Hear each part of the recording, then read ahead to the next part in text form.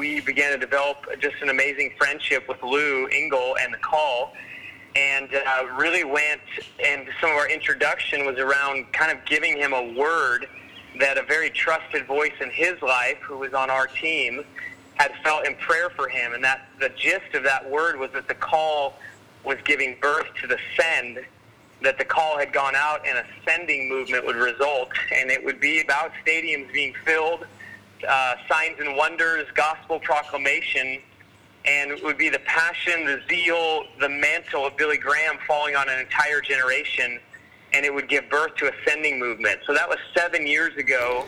Hey, welcome to the Kindling Fire. My name is Troy Mangum. St. Ignatius said, "The glory of God is man fully alive." Jesus said, "It is to my Father's glory that you bear much fruit." This podcast is here to bring God glory through you becoming fully alive and you bearing much fruit or having powerful results in your life. I believe you can use your unique gifts and talents to change the world. If you listen to this show and read our blogs, you will be inspired to take your own journey of faith to become a man or woman who is fully alive, making an impact in the world around you. I interview people that I think are awesome that are doing that today to inspire and to challenge you. You can do the same. Let's get rolling. Before we start this podcast, I want to level set the listeners on some of the topics and ministries that we're going to cover, because I have the conversation with the assumption that you guys know what we're talking about. Number one, The Call is a ministry that Lou Engle founded many years ago and has been marked through focusing on prayer and fasting and having huge stadium gatherings where there is focus on prayer and fasting. So he had a big event in 2001 at the mall in Washington where I think 100,000 showed up of young people. He had an event in Titan Stadium in Nashville, Tennessee in 2007.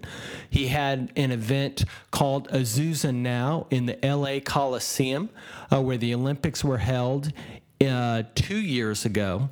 And he is known as a man that focuses on prayer and fasting. YWAM. YWAM stands for Youth with a Mission, and this is a worldwide ministry that was started in the 60s by someone named Loren Cunningham, where he had a vision of sending young people into short-term and long-term missions, and they have well over 200 bases around the world. They are one of the, if not the largest missions organization, evangelical missions organization in the world, and they have a hub base in Kona, Hawaii. Fire and Fragrance is, so YWAM uses discipleship training programs, which are 6-month programs where you do 3 months in the class and 3 months of outreach in a nation. And that is the doorway into all of Youth with a Mission. Andy Bird, who we're going to talk to today, runs and created with some of his friends Fire and Fragrance Discipleship Training School. In addition, with some of his friends, he started something called Circuit Riders. And Circuit Riders are revivalists and young evangelists that are going to college campuses and cities all around the United States and into Europe, where they are preaching the simple gospel, they are praying for the sick, and they are calling young people to missions. And last year, I think they did over 200 or just at 200 U.S. campuses in the spring and in the fall. All right, I think that's enough backstory, so let's get rolling. So today on the Kindling Fire, this is a little bit like Comedians in Cars, if you've seen that show, because I'm in a car and my guest is in a car, and the guest that I have on is Andy Bird. Thanks for joining, Andy. Such a joy. So stoked to finally make this work. Yeah. So you've got some exciting stuff going on. I learned about you through my daughter, who ended up doing a Fire and Fragrance DTS about 2.5 years ago, and it's been, as a listener of podcasts and sermons and to see what God has done, I mean, it is exciting, the things that you're involved in. So I'm excited to have you on the show. Awesome. Thanks so much. Really am excited to just be together, get to share a little bit. So let's start off with something that just got kicked off, I believe, last week. And that is something related to the call, and it's called the Send. Can you tell us a little bit about that? Absolutely. Yeah, I'll kind of give the long story short. But about 7 years ago, we began to develop just an amazing friendship with Lou Engle and the call. And really went, and some of our introduction was around kind of giving him a word that a very trusted voice in his life, who was on our team, had felt in prayer for him. And that the gist of that word was that the call was giving birth to the send, that the call had gone out and a sending movement would result. And it would be about stadiums being filled, signs and wonders, gospel proclamation, and it would be the passion, the zeal, the mantle of Billy Graham falling on an entire generation, and it would give birth to a sending movement. So that was 7 years ago in his living room, and I think, honestly, at that time, none of us really knew exactly what to do with it. So we've spent the last 7 years doing lots of stuff together. Lou has this passionate heart message around ekbalo, this Greek word of sending laborers into the harvest field, this prayer in Matthew 9, 37 and 38, Lord, send forth laborers. And so he has passionately and faithfully declared that all over the world wherever he's been traveling.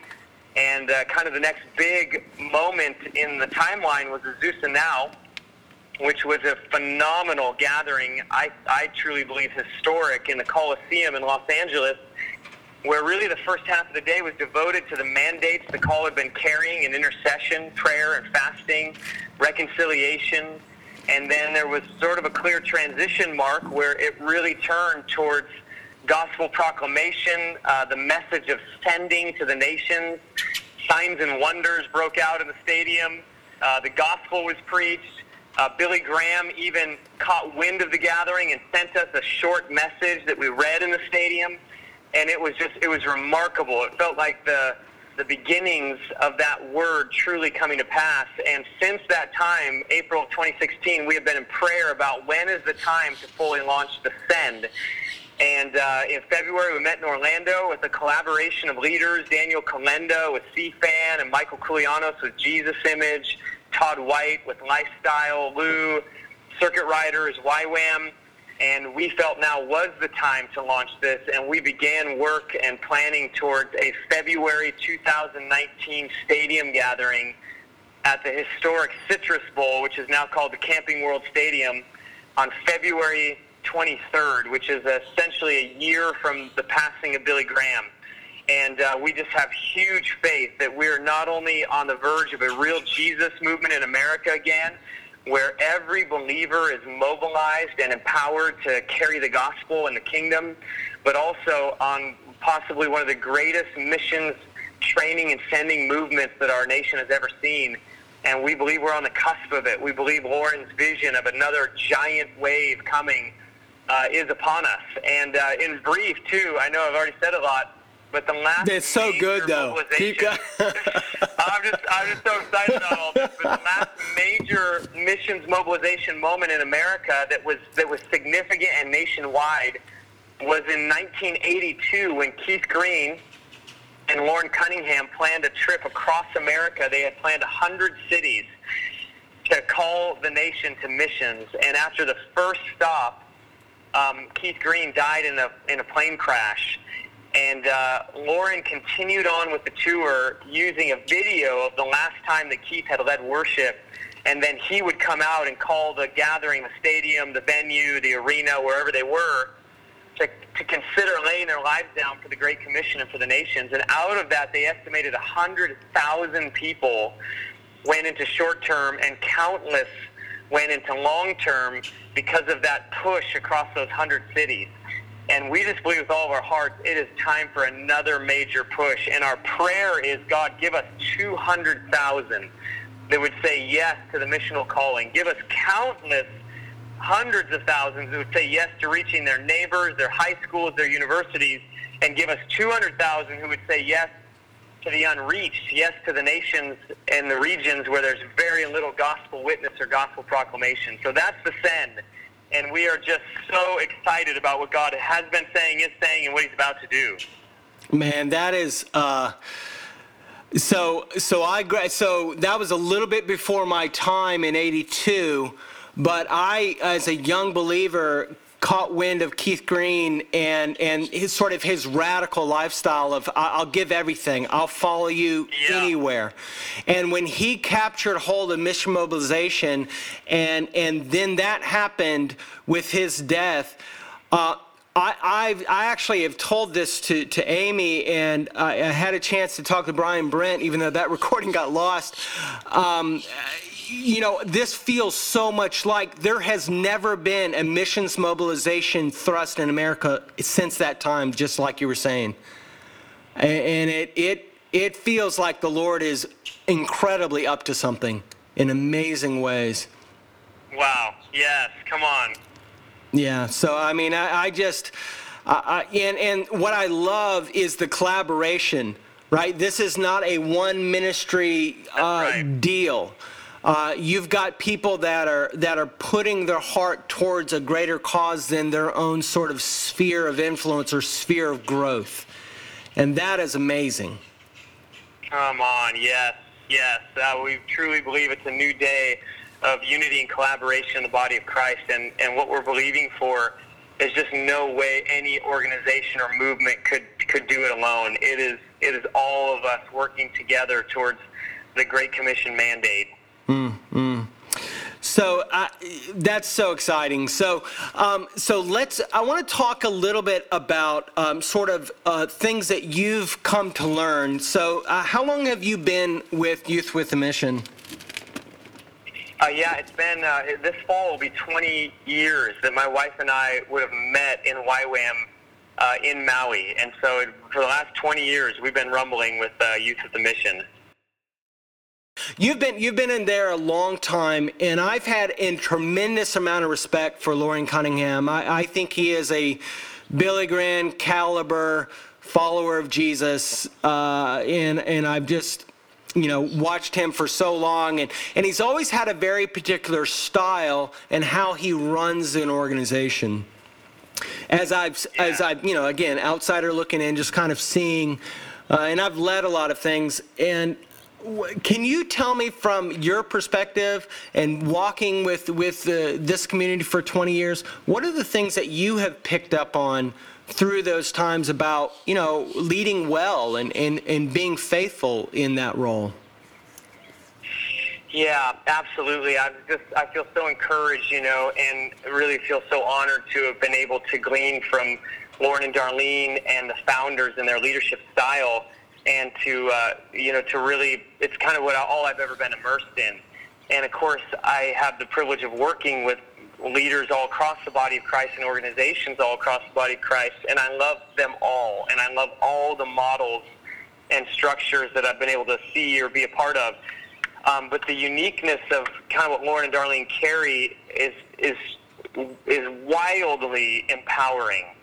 And I think for me, the privilege of that is honestly, there are not too many organizations in the world that would have given me a chance at 18 or 19 years old to lead anything. I wouldn't have given myself a chance to lead anything at 18 or 19 years old. And I came into YWAM with massive insecurities, hesitations, fears. I came in, my greatest fear in all of life was public speaking. If you'd asked me if I could lead anything, I'd have said no way.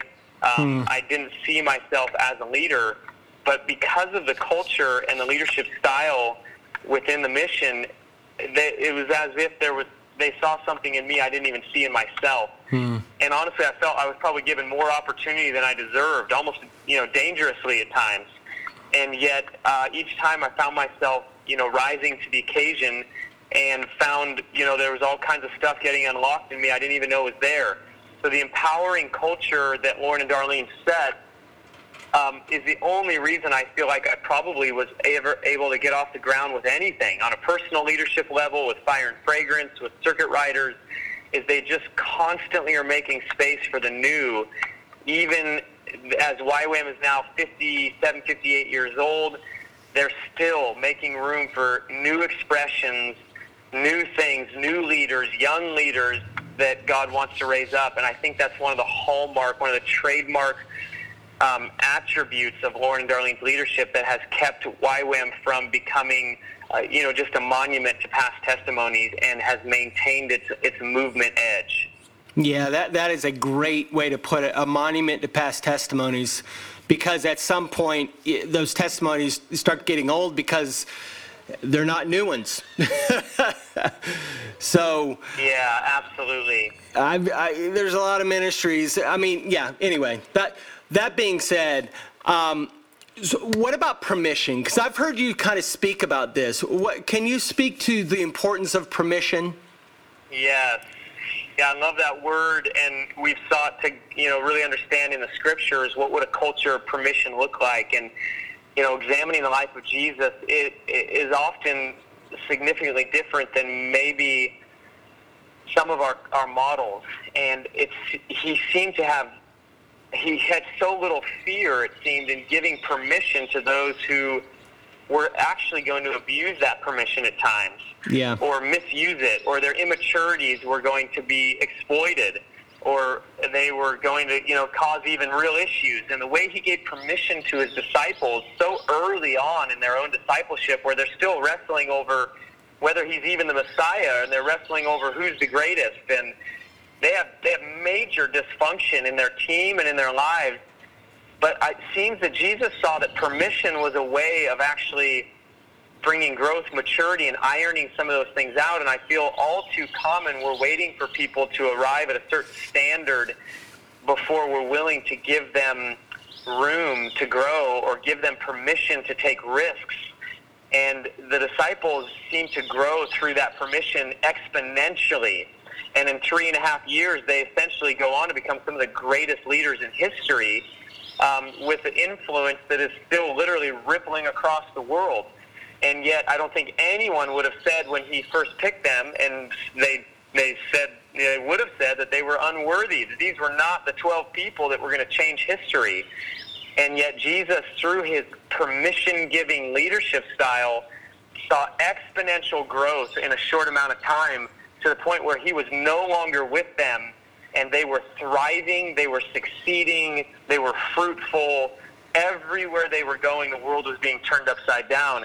And so there's something in Jesus' model of permission-giving leadership that I think is so worth fighting for, even though at times it's going to create messes. At times it's going to feel like it kind of kicked us a little bit. At times people are going to, we're going to feel like our reputation might be at risk. And it seems that Jesus was willing to take all of those risks to empower those young leaders. Wow. So if you were speaking to someone that, because what you're talking about, that empowering kind of culture, people can talk about it in theory, but it's not real until you really have done it. Like, you've got either a reputation or you've got something on the line, and you actually hand off something that somebody could really screw up back potentially. Yeah. Right. And so people talk about it. It sounds like, and I'm going to make probably an easy guess here, you have made these decisions. You have taken these risks. Is that true? Absolutely. Absolutely. So if you were to speak to someone that's on the other side of it, like, wow, that sounds great, but, I've got concerns. Do you have any stories or anything that's an example of, here's something that happened and this is the result? Yeah, the stories are abundant. Right now we have, from our last Fire and Fragrance, we sent out about 260 staff and students, and they're scattered on every continent right now. And they'll spend about 10 weeks just pouring their lives into the indigenous work, into what God's already doing there, just joining it and serving it. And so many of our leaders that are leading those teams are 21, 22 years old. Some of them have history. Some of them struggled through their own DTSs, their own schools, and maybe barely made it through. But because the experiences they had and their responses to maybe their own shortcomings or failures or immaturities, we watched over the last month as they grew exponentially to the point where we thought, my gosh, these guys are actually ready to lead a team of 10 or 12. And certainly, we're not wanting to put people in premature leadership that's actually going to harm them long term or harm others long term. And that's a delicate balance. Einstein said premature leadership breeds superficiality. So I think that the danger is less about mistakes, and it's actually more about a leader becoming superficial and in the end actually a little bit hypocritical. So we're not looking for perfection. We're more so looking for teachability, and we're looking for hunger. We're looking for humility. And when a leader has that, it feels like there's almost nothing they can't overcome if they have people walking with them. So we're always seeking to walk with our leaders.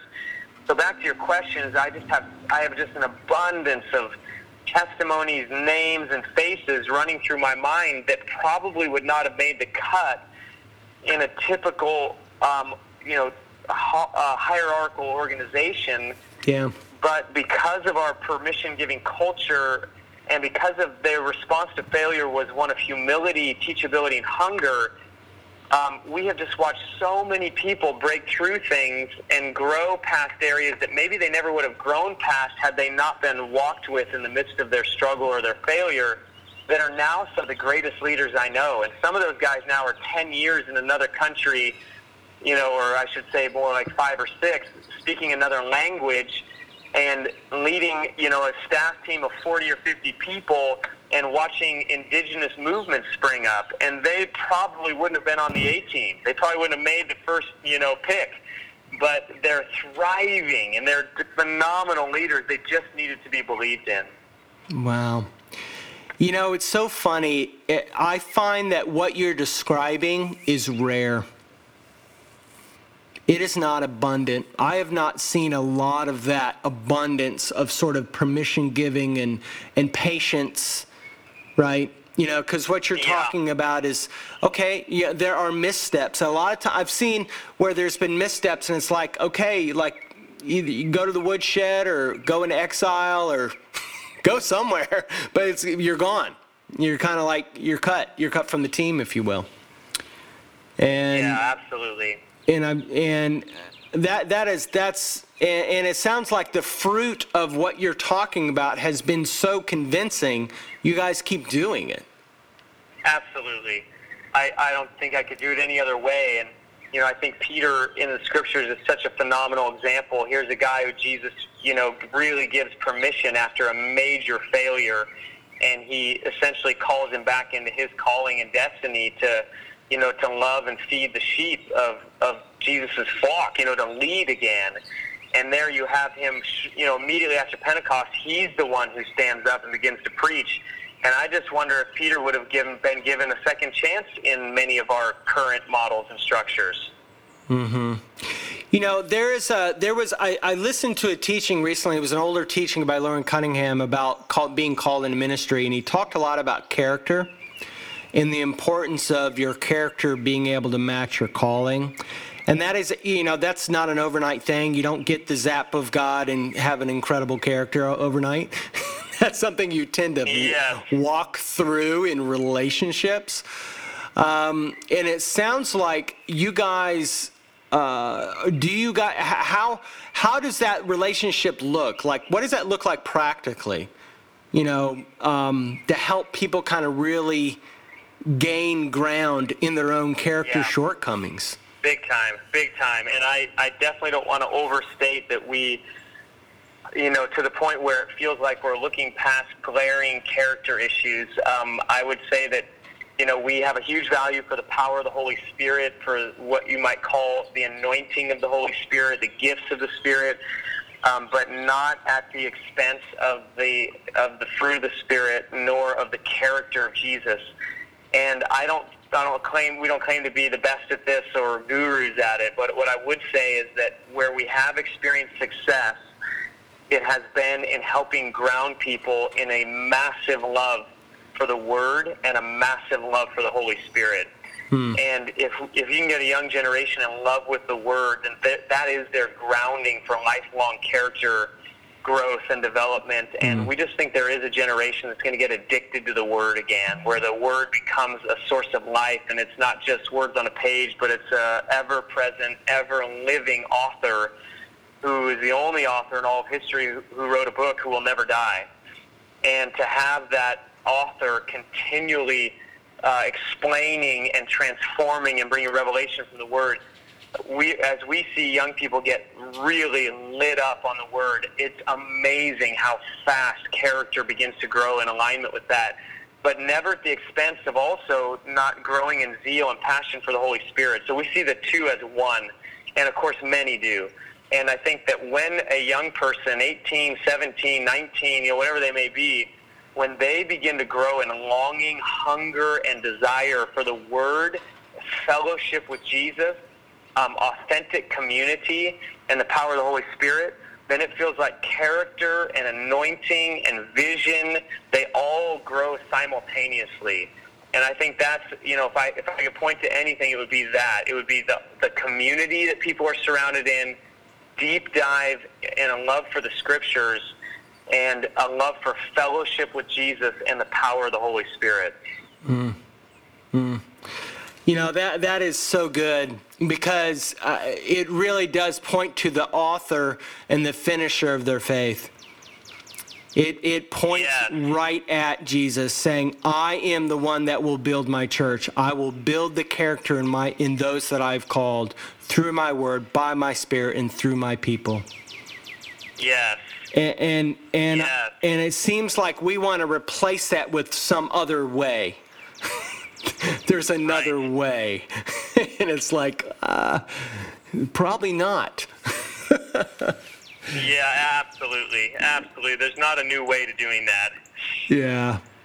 Well, look, Andy, I think that's what I wanted to cover. It has been really fun talking to you, and I just want to say well done in just doing the hard work as a leader to let people have the room to grow and to start to experience success in following Jesus. It's just more people need a little bit of space to have that under their belt, saying, "Yeah, I did it, and it worked out." It's like, wow. Yes. So, well, thank you so much for your time, Andy. Anything else you want to leave with on this topic or the other? No, I'm so grateful for what you're doing, and so grateful for, what Jesus is doing in a young generation. I just, to anyone listening right now, I guess I'd end with this. I'm guessing a handful of those listening are probably, millennials and probably some Gen Zs. And I think that there's been so much spoken about millennials that is just simply not true. And I personally believe that millennials could go down in history as one of the most dynamic, fruit-bearing generations in history. And I personally believe it's going to become one of the most adoptive generations in history. And by adoptive, I just mean adopting the needs, the brokenness, the unreached, the unevangelized. That truly adoptive heart, I think, is at the core of who millennials are. I believe it's going to be core of who Gen Z is. And I just want to say to those who are listening that part of the permission-giving culture is knowing you're believed in by God, and knowing that there's a generational responsibility that we carry to believe that we're believed in by God, and then therefore to walk in the responsibility that we are championed by the Father, and to respond out of that by taking responsibility for our generation, because we are empowered, we have been given permission, and we are believed in. And so, just grateful for this time and grateful for what God's doing. That's a great way to end. Thank you so much, Andy. Absolutely. Thank you for your time. If you've been encouraged and inspired by the show and you would like to know what else we've got going on, go to thekindlingfire.com. There you can join the Fire Starters, which is a Facebook Messenger community I let know first anytime I do anything. You can also get a book there called you can certainly do it, that I've written to really encourage you to take your first steps to really start the small fire that God's starting in your life. In addition to that, you can sign up for the 7-day Bible devotional, become a sign and wonder. And as always, be awesome.